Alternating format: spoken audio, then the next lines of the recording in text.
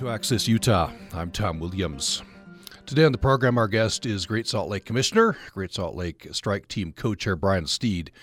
The Strike Team has released its Great Salt Lake Data and Insights Summary, prepared for the 2024 Utah Legislature.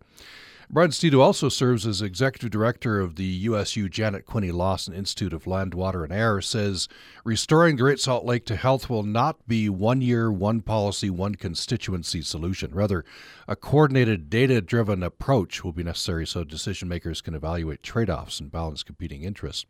So we're going to talk about this on the program today. Brian Steed, thanks for coming back in. Thank you so much for having me, Tom. It's always a pleasure to be here. Appreciate these visits. Important, of course. First of all, what is your role as Great Salt Lake Commissioner? So during last year's legislative session, they passed a bill called HB 491, and that bill set up a new role in the state called the Great Salt Lake Commissioner. Essentially, the role of the commissioner is to serve as the quarterback for the various state agencies that are working on Great Salt Lake issues. There are many agencies that have been that have had ongoing efforts on Great Salt Lake over some time. So, for instance, the Division of Forestry, Fire, and State Lands has been tasked to manage that sovereign lands, the land that's under that ordinary high water mark of the Great Salt Lake. Other state agencies are tasked to work on the water issues specifically. There are other state agencies, the Division of Wildlife Resources, that are tasked to work with wildlife issues. And really, the commissioner role is to be at the center of all that, and to make sure that we are all pulling in the same direction when it comes to work on this really important resource, the Great Salt Lake. Tell me about the Great Salt Lake Strike Team. That's who put together this report, right?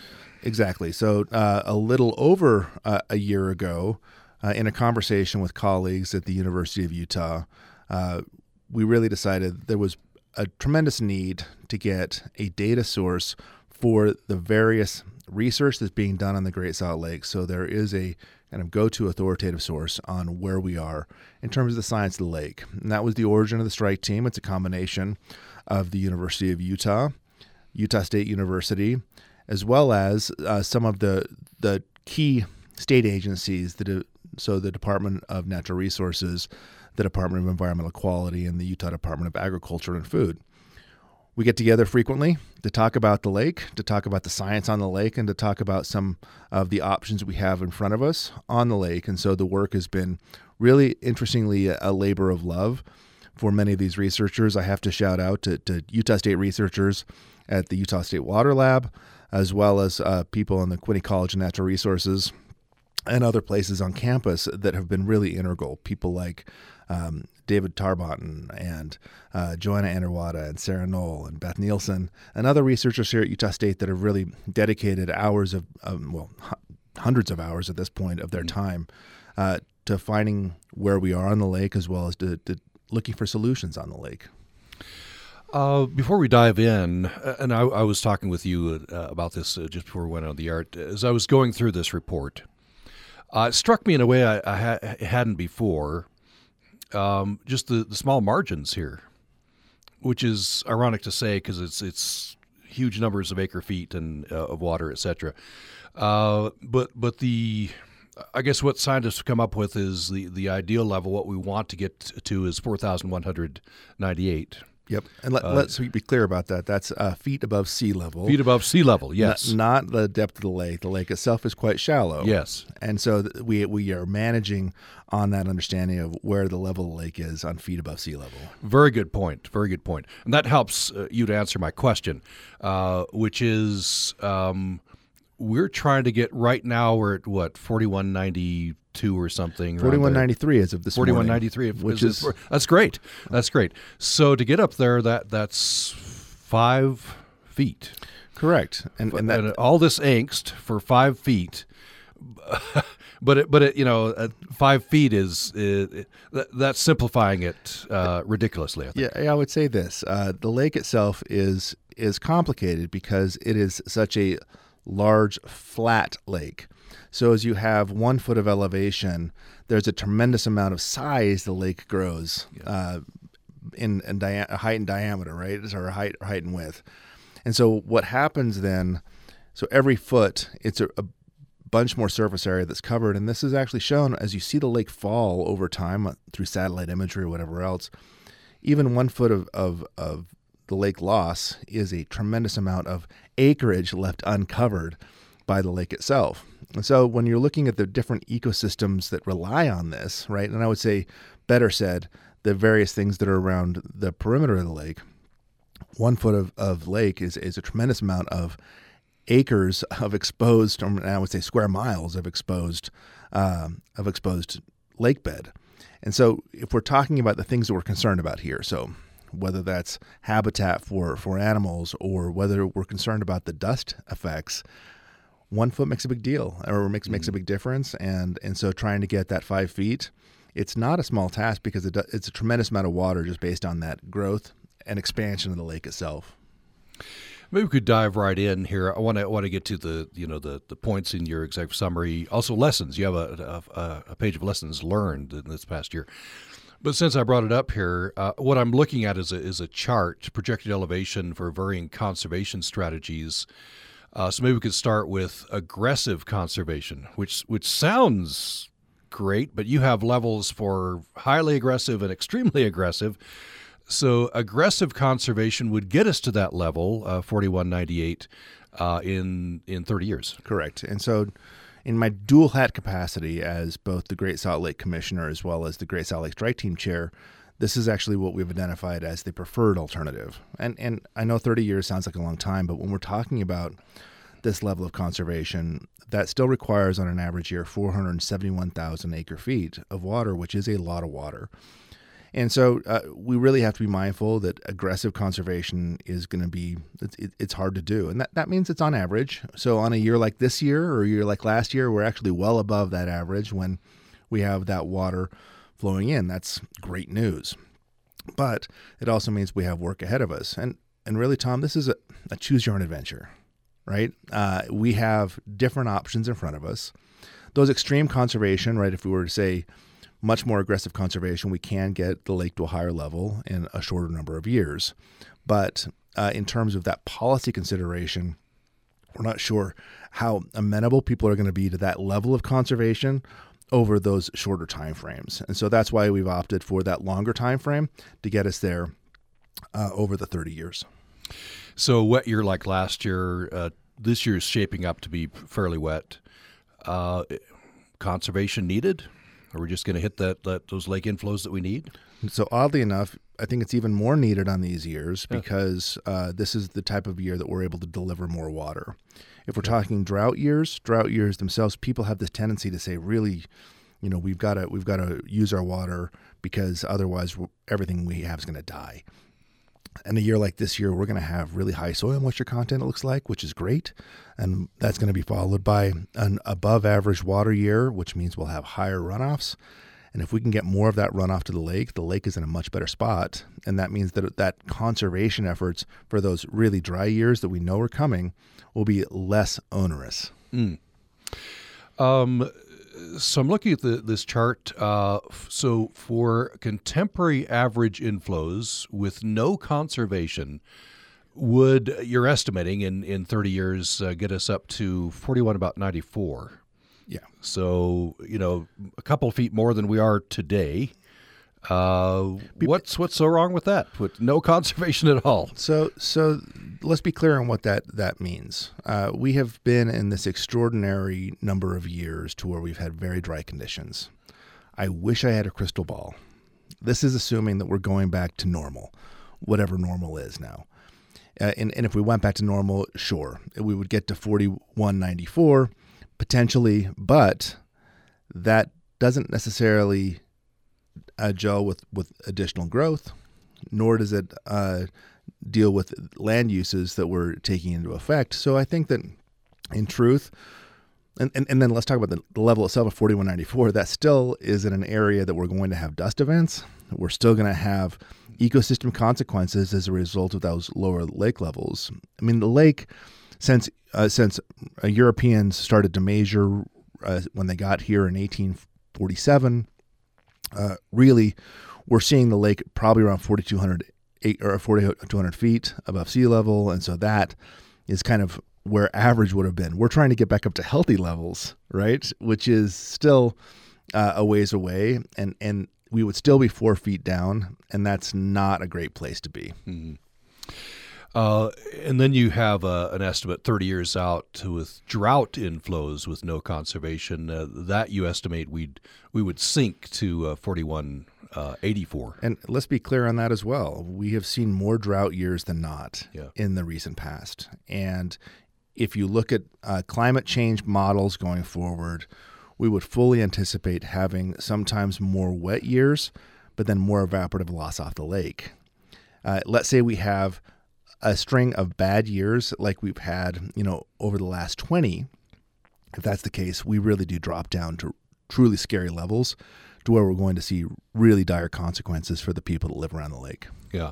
So at that level, that would be pretty disastrous. It would be pretty disastrous. Yeah. I mean, you're going to have much, much more of the lake bed exposed. Yeah. You're going to have salinity levels on the south arm that become really problematic for the species that rely on that salinity level. So that's brine shrimp and brine flies, both of which are incredibly important food source for the 12 million migratory birds that pass through per year.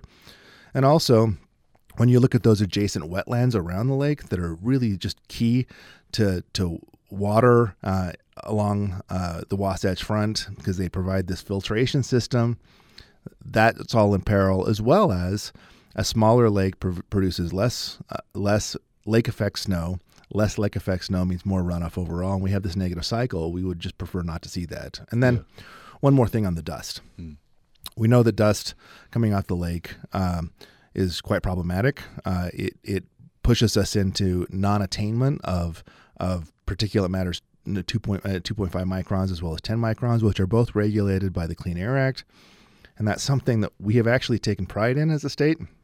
In improving our air quality, this has the opportunity, maybe the potential to erode away some of those gains, and that's scary for a lot of us. And then, in addition to that, if the lake is then more exposed, more lake bed is exposed because of a smaller lake, we see more of those dust events, and that dust goes everywhere, including onto snowpack, which means that there's this perverse effect. When dust ends up on snow, that dust ends up having heat attraction effects, and the snow melts more quickly. There's a recent study that shows at Alta Ski Resort, for instance, in 2022, you had snowpack melting a full 2 weeks before it normally would have, just based on dust off Great Salt Lake. We anticipate that becoming even greater if there's more dust coming off the lake. I forget what was the level we hit 3 or 4 years ago. I guess the lowest. So about recorded 4189. 4189. So this doomsday scenario, drought conditions, no conservation would be lower than that. No, much lower than that. Yeah. And we saw tremendously bad things happening. I mean, I can say that we were terrified because we saw salinity levels peak, and we really did see the loss of brine flies. Almost the entirety of the shore of the Great Salt Lake, you didn't see brine flies reproducing. And then we saw on brine shrimp also stopping reproduction. And that's a scary scenario. And that's not to say that they wouldn't come back at some point, but it means that in the short term, when they're not there, you're going to have catastrophic consequences for the various species that rely on them as their source of groceries, essentially. Yeah, it just it's just being pressed upon me that the narrow levels we have, right? Narrow levels of margins for error. Correct. And the need for stewardship because the lake is so shallow. That's absolutely right. And so that's why we're taking it quite seriously, and that's why we're trying to be as aggressive as we can be. I'm trying to remember what in some places 12 feet, 15 feet. It is a very shallow lake. It is. I mean, I think the deepest part is somewhere a little more than 30 feet deep, but that's the exception, not the rule. Mm-hmm. And so it is a very shallow lake for almost the entirety of it. And if you ever spend any time on the lake, it's actually kind of interesting because there are bioherms, these kind of reef life structures out in the lake, which, I mean, it's a really fascinating place to spend time. And yeah, you have to watch for those because the lake is so shallow. And that's another kind of one of those cascading downward events, because as the lake gets more shallow, you have more of those structures exposed. They dry out. You lose the ecological vitality there, and it's a problem. Yeah. So I want to go back to the strike team's preferred, plan or scenario, aggressive conservation. would fill up the lake up to the preferred level, 4198 over 30 years. What does that look like for the average, for you and me, for in our households? So what does that look like? So in our households, it means more aggressive conservation. And interestingly, we know where that conservation should occur. If you are using water inside your house and that water ends up in a pipe, most of that water will eventually end up in the Great Salt Lake.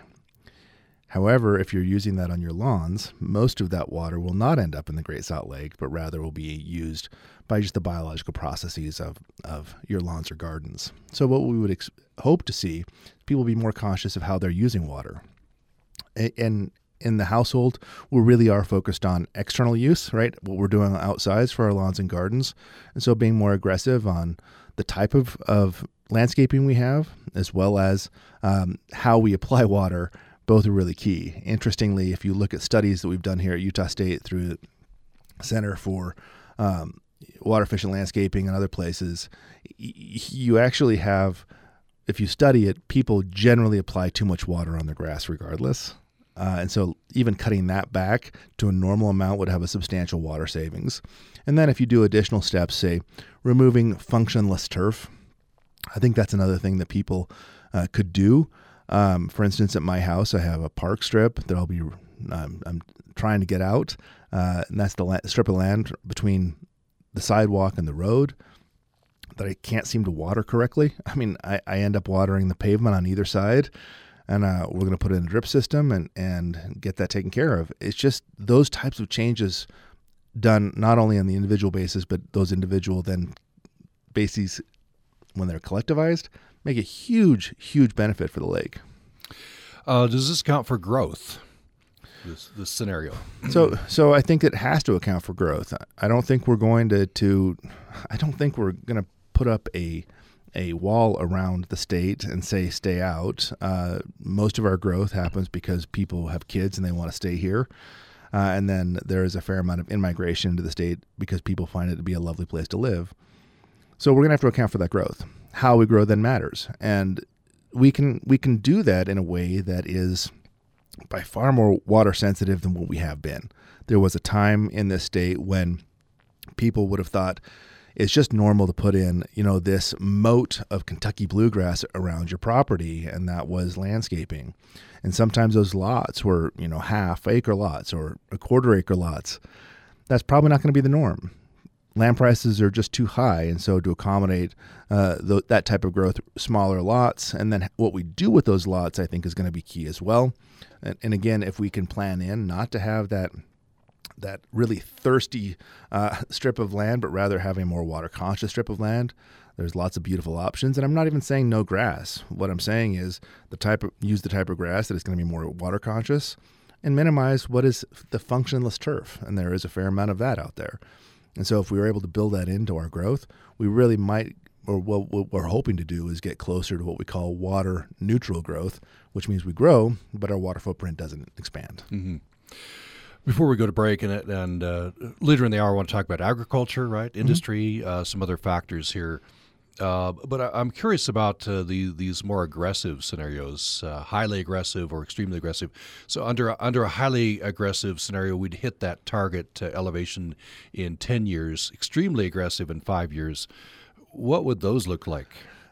They look by far more draconian in terms of mandates to not water your lawn, as well as a fair amount of aggressive restrictions on agriculture.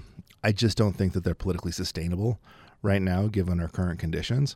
And if that's the case, I think that we have to pivot towards what is socially sustainable. And in this case, I think that's going to be more of that 30-year time horizon. So if we're looking at the strike team's preferred scenario, aggressive conservation, fill that lake up from the current, 4193 to 4198 over 30 years. Looking at that curve, in about 5 years, we're up to 95, 10 years up to about 97 or something. Is that going to avert the problems that, we had massive problems when we hit that historic low? Now, thankfully, some wet years have got us a little bit higher, but not at the ideal level. So the good news is that any amount of water we put on the lake from where we are up into those healthy levels gets us closer to healthy. And what I mean by that is the lake, like I said, was a big flat lake. You put 1 foot of water on, the lake's footprint expands quite substantially. 1 more foot after that. And so when you get up to 4195, we actually enter the next, what the Division of Forestry, Fire, and State Lands identified as kind of good, better, best. It's a better scenario, right? It's a better scenario for salinity. It's a better scenario for dust at 4195. And if we get above 4195, 96, 97, it's even better still. So that's something that I think all Utahns should take heart in, that we can actually get to better in much shorter time frames than that 30-year window. And I guess it's well to point out again that we've been helped last year and this year, right? Mother Nature's not always going to help us that way. That's correct. And I think that's something that we just have to be mindful of. Yeah. Let's take a break. We'll come back and talk much more about this report. It's the Great Salt Lake Data and Insights Summary prepared for the 2024 Utah Legislature. We're talking with Great Salt Lake Commissioner Brian Steed. He's also co-chair of the Great Salt Lake Strike Team, which produced this report. And he serves as executive director of the USU Janet Quinney Lawson Institute of Land, Water, and Air. We'll have more following this.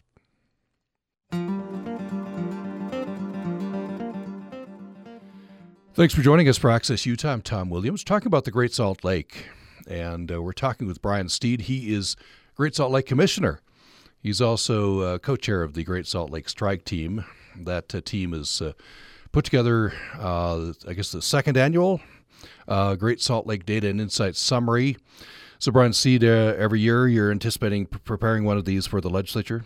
That's correct. Okay. And we're talking about this. Brian Steed also serves as executive director of the USU Janet Quinney Lawson Institute of Land, Water, and Air. So, referring to this report, the summary, you have lessons learned in 2023, looking back. The first one, no single solution is a cure for the lake. I think that's right. I mean, I think there's been a lot of effort put on finding the silver bullet.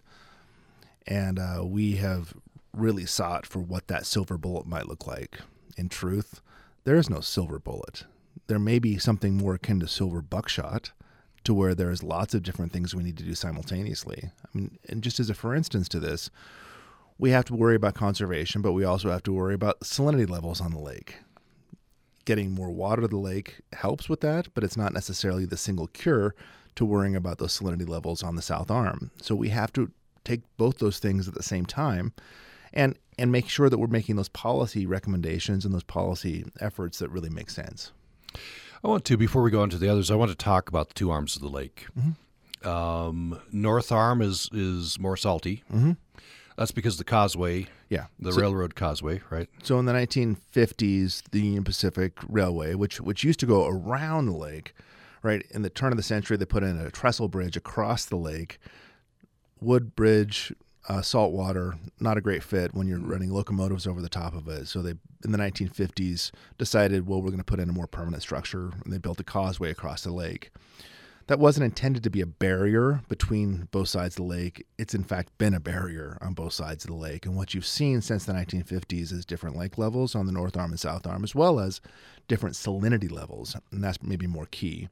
The North Arm, because it has less water flowing into it, as fresh water has become much more saline over the years. And really since the 1960s, you haven't seen the same degree of biological functionality as we see on the South Arm. It's just been too salty.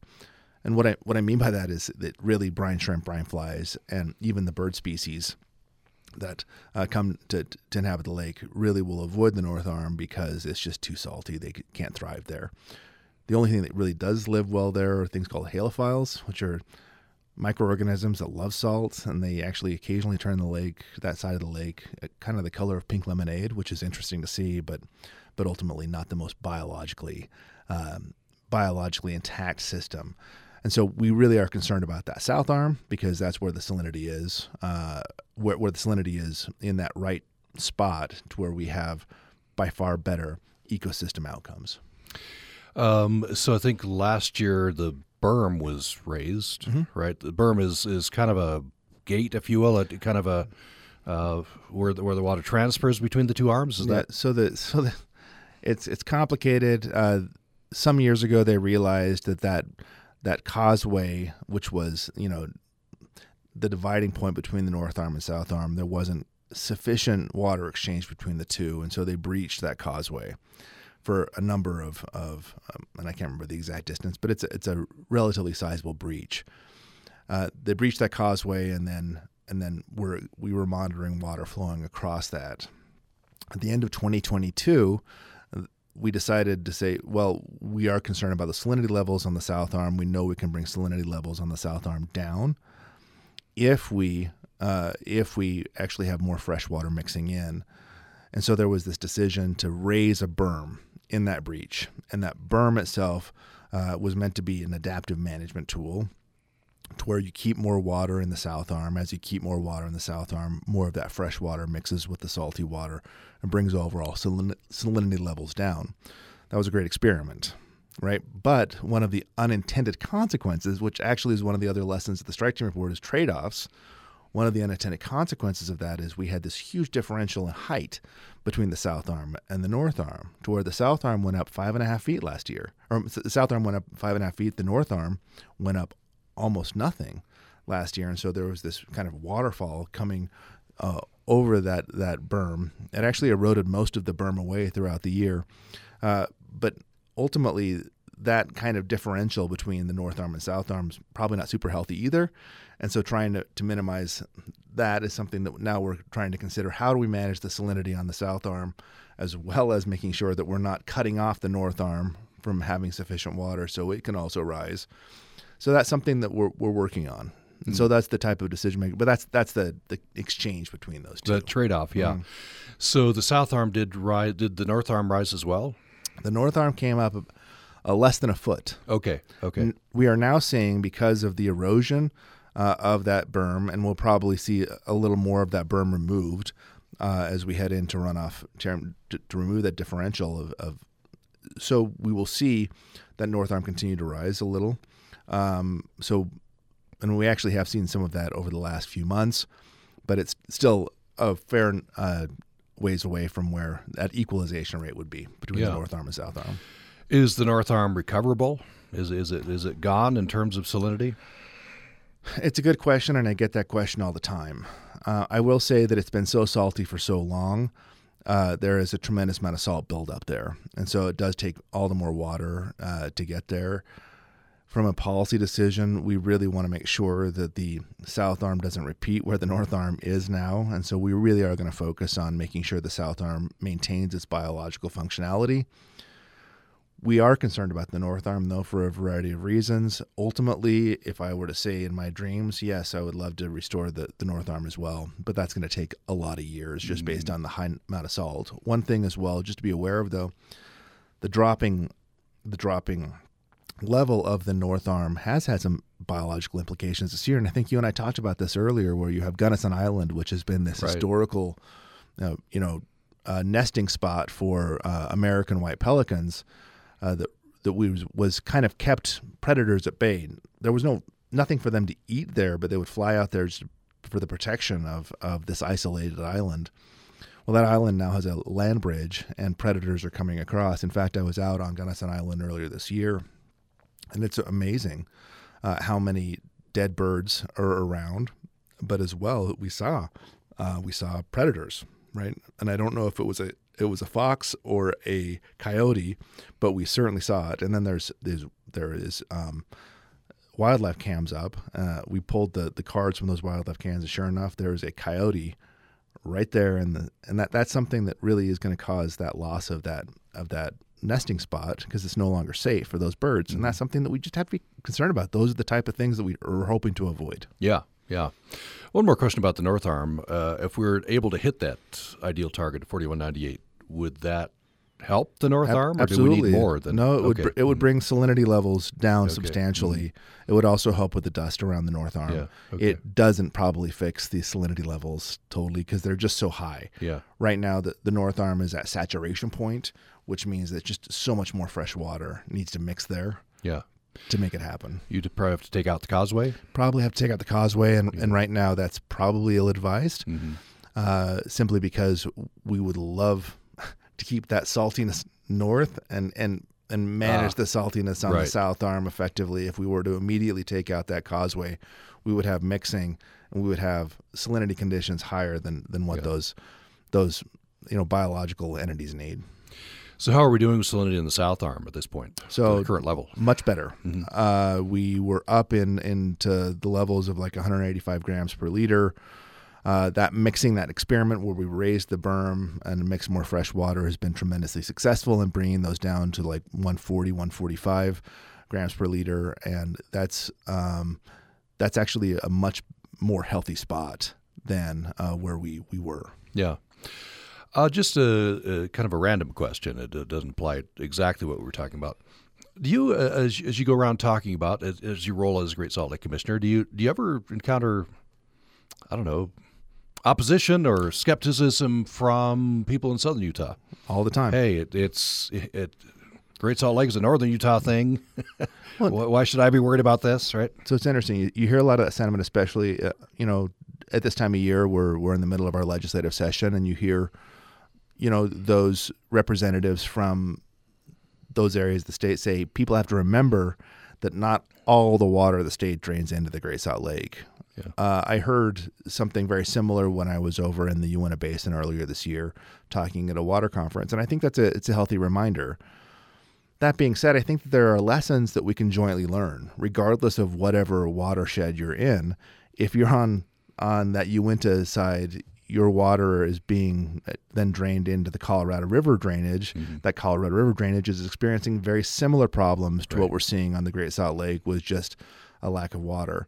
And then when you look at places like, Fillmore or other areas in central Utah, that's on the severe drainage, and the severe drainage has been one of the more litigated watersheds. Conservation, the tools that we're learning to use on the Great Salt Lake certainly can have that applicability. So while, yes, it's not all connected, there are very real connections from the policy outcomes that we can all learn. Wherever you are, you're going to have water problems. If you're in the West in Utah, for example. I want to talk specifically about Cache Valley. One concern is that the old adage that water flows to money, right? Water flows to population. Mm-hmm. The Wasatch Front continues to grow. Perhaps they're going to want Bear River water. There's always dreams of talks of dams on the Bear River. So I think those conversations are still ongoing. If you look at state water policy right now, there is a Bear River Development Act that envisions larger reservoirs within the Bear River drainage. As the Great Salt Lake Commissioner, that's something that gives me, pause that we need to evaluate what the effects of those projects will be on the Great Salt Lake, because when one of the direct trade-offs we have is we know that we need water to thrive here in the West. We know that we as humans strive for that water security, and the best way we found to find that water security is by building reservoirs. But we're also finding that water security through increased reservoirs may have a direct trade-off with the amount of water directly reaching the lake. And so that's something we just have to be mindful of in ways that we haven't been in the past. So this past year, for instance, we had this phenomenal runoff year, best water year in recorded history. But we didn't see that same runoff into the Great Salt Lake because all of our reservoirs along the Wasatch Front were relatively low, and we chose to refill those reservoirs. As someone that drinks water, I think that's a great thing. Mm-hmm. But as someone who manages the Great Salt Lake, we have to worry about both those sides. And so just a fun factoid, we stored 1.6 million acres of water, or acre feet of water in our reservoirs this year.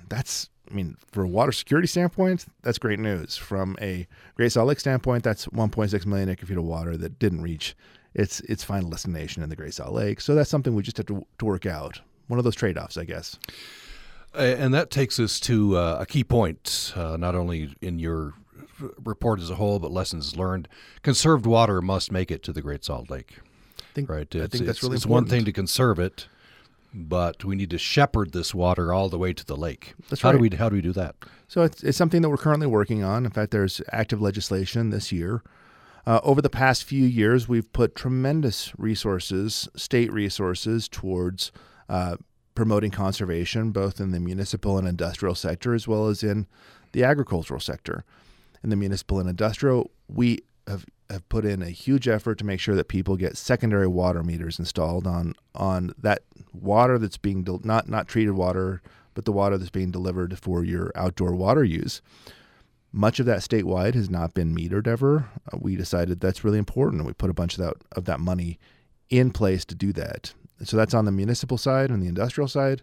On the ag side, we've put hundreds of millions of dollars.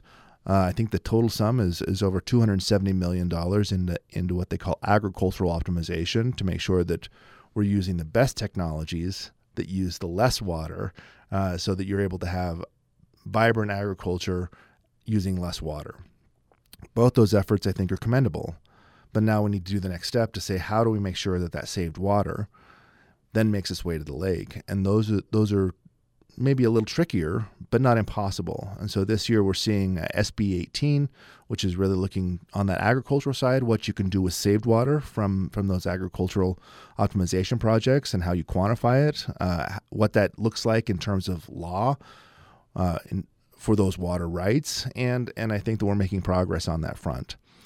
Similarly, we've actually already seen some benefits of this, because if you have those additional conservation amounts, you actually do have fuller reservoirs. Those fuller reservoirs then will spill more in a year like this. And so we're seeing the benefits of that even now, but we have to be even more aggressive, I think, going forward to make sure that when we save water in point A, that we can actually deliver water to point B. Are there any other pieces of legislation that you got your eye on? So there's a variety of pieces of legislation that we could go through. I think that the ones that are interesting to me, HB 11 is a bill that's trying to identify how we as a state can be a leader from our state places on this idea of functionless turf. And so it really says you can only have 20% turf around a state building. And I think that would be a good way to lead by example. We have SB 196, which is planning for what we do on wet water years like this, where we have a lot of water, how we can get more of that water to the lake. We have HB 453, which is dealing with the mineral companies on the lake and how we quantify how much water they should get on a dry year. And that's something that is very much in process right now. And then there is actually another bill on SB 125 sponsored by Senator Hinkins. He's concerned about the number of connections on these secondary meters. He would like very much there to be an exemption for smaller systems. But there's also this trade-off, and he's been asked now to exempt from those exemption requirements certain areas. We're asking for him to take a special look at the Great Salt Lake watershed and make sure we're doing the right thing when it comes to those connections, because we really do have to worry about how much water we're saving. Very interesting, Bill. I don't know where this is. I know it passed out of committee. Representative Brooks, HB 249, which would deny legal personhood to any body of water, including the Great Salt Lake. What do you think about that one? So I'm going to put my lawyer hat on and say, I don't know. I would say no. It has been a trend to try to get personhood established for different natural systems. We've seen this in Latin America. We've seen this in other parts of the state, Colorado, or other parts of the nation, Colorado a couple months ago is looking at this in an area near Boulder near Denver on a creek named Boulder Creek. And it's something I think that's been tried other places. I do think it creates its own set of legal complications when you're looking at what that is and who effectively then speaks on behalf of the lake. I would argue that we have been pretty aggressive in setting up things like the commissioner's office, and as well as a bunch of other water conservation that people are advocating on behalf of the lake. And so I don't know. I think that it'll be interesting. I think it's a unique legal theory, and it's apparently caught the attention of Representative Brooks, and we'll see where it goes from here. Yeah. One more thing specifically on the legislature before we take a brief break. Representative Bluen's bill, I think last year failed, which would have codified a ideal level or a target level for the lake. Would you like to see that, or is that necessary? I don't think it's necessary at this point. I mean, part of my role as the Great Salt Lake Commissioner is to set state policy. And we just came out in January 15th with our state policy. We call it the State Strategic Plan. That state strategic plan does set 4198 as the level that the state is achieving, or the state is aiming to achieve. And so that's our goal, and that's the target level we're shooting for. And so I think that we've accomplished through the roles of the commissioner the same thing that Senator Bluen's bill was attempting to do. I think I downgraded him to representative. So thank you for upgrading him back. Well, I've stuck my foot in it there as well. I've valued senators higher than representatives. And I know enough not to comment. So very good. You'll leave me hanging by myself. Anyway, we'll take a break here. We're talking with Brian Steed, who is Great Salt Lake Commissioner. We're talking about the Great Salt Lake Data and Insights Summary, and we'll have a brief final segment following this.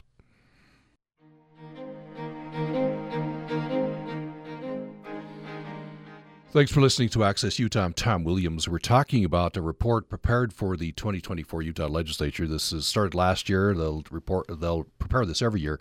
The Great Salt Lake Strike Team prepares the Great Salt Lake Data and Insights Summary. We've been talking about that with Great Salt Lake Commissioner and co-chair of the Great Salt Lake Strike Team, Brian Steed. He's also executive director of the USU Janet Quinney Lawson Institute of Land, Water, and Air. So Brian Steed, before we close, and this last segment will be kind of brief, I definitely want to have you talk about agriculture. If you did the pie chart of the uses of water, ag is the biggest one, right? It absolutely is. And we would expect that, right? That we have set up a water rights system that's first in time, first in right. And ag was here first, and candidly, all of us came from an ag background at some point. I don't care how far back you go in your lineage, you're going to find somebody that was in agriculture. For me, it goes back to both sets of grandparents on either side were both from a farm background. My dad grew up on a farm, so it's something that I think that we just have to be mindful of. And in many parts of the state, it's still a really important part of the watershed. I mean, a really important part of the economy, and therefore. Has to be considered as part of the watershed as well. Interestingly, on the Great Salt Lake itself, when you look at the economic value of agriculture, I've read studies recently that show, it's probably a $2 billion industry per year on value add to the state, and that's nothing to sneeze at. That's a pretty substantial chunk of change. So it's something. That being said, as you mentioned, Tom, they do use the majority of the water, and as such, they've got to be part of the solution on saving the Great Salt Lake. So we're working very closely with agricultural producers. As I mentioned in the previous segment, one of the things we focused on is agricultural optimization and making sure that people are using the most effective watering systems for their irrigation. And then we're also looking to expand that. And potentially looking at what we call split season or even seasonal leases of water. On split season, one of the things we're advocating is say, hey, if you grow alfalfa and you have 4 cuts per year, water for your first 2 cuts, and then we'll pay you not to water your last 2 cuts. You might still get a 3rd or 4th cut, but you just don't apply the water there, and then we shepherd that water to the Great Salt Lake. Similarly, on rotational crops or on others, we could pay you to take a year off on a seasonal lease and make sure that we then apply that water. One of the things we are trying very hard to avoid, though, is this notion of buying and drying. That's been applied in a lot of other areas, and it has a lot of negative consequences for local economies. I mean, there's a recent study done by colleagues here at Utah State from Applied Economics that show that when people did that in the Imperial Irrigation District of California, there was dust effects, there was local economic effects, there was a bunch of other things that ended up being negative consequences. So we really want to make sure that ag is using the water as effectively and efficiently, and making sure that we're able to get that saved water to the lake. Also, to have them engage with us in a way that we can then get more water to the lake without putting ag out of business. Just about a minute left. I'm wondering on this 30-year plan, the preferred plan from the strike team to get to 4198 in 30 years. These measures that you're talking about, these kinds of measures for ag, is that sufficient, or do we need something more draconian? No, I think that a combined effort between agriculture and municipal and industrial conservation, both of which can get us where we need to be. And this is, I think, a really important point. I mean, when I go out and about and talk to people on the Great Salt Lake, there's this parlor game of blaming someone else. It's ag's fault or it's municipal industrial fault. And in truth, Tom, it's all of our fault. And that means that all of us get to be part of the solution as well. And so, yes, it's enough. If we conserve municipal and industrial as well as conserving on the agriculture setting, we can find that additional water that we need to deliver to the lake. I'm absolutely optimistic that we can get there. It's going to be a challenge. There's going to be trade-offs that are involved, but we can get there, and that gives me a great deal of hope in my job. Good place to end the program. We are at the end of the time. Our guest has been the Great Salt Lake Commissioner, Brian Steed. He's also co-chair of the Great Salt Lake Strike Team and executive director of the USU Janet Quinney Lawson Institute of Land, Water, and Air. And this Great Salt Lake Data and Insights Summary that we've been talking about, we've got a link here on our website, upr.org, or we'll have that up, and you can link directly over to that report. Brian Steed, always a pleasure. Thank you. Thank you so much for having me. We'll go out as we do on Wednesdays with Beehive Archive. Thanks, everybody.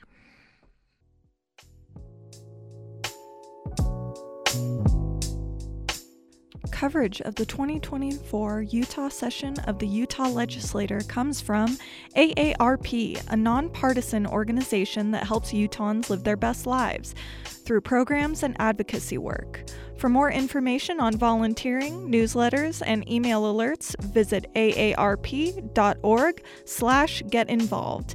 And Planned Parenthood Association of Utah offering healthcare at 8 health centers across the state, including Logan at 550 North Main and Ogden at 434 East, 5350 South Washington Terrace, along with education for Utahns of all ages. Information at ppau.org.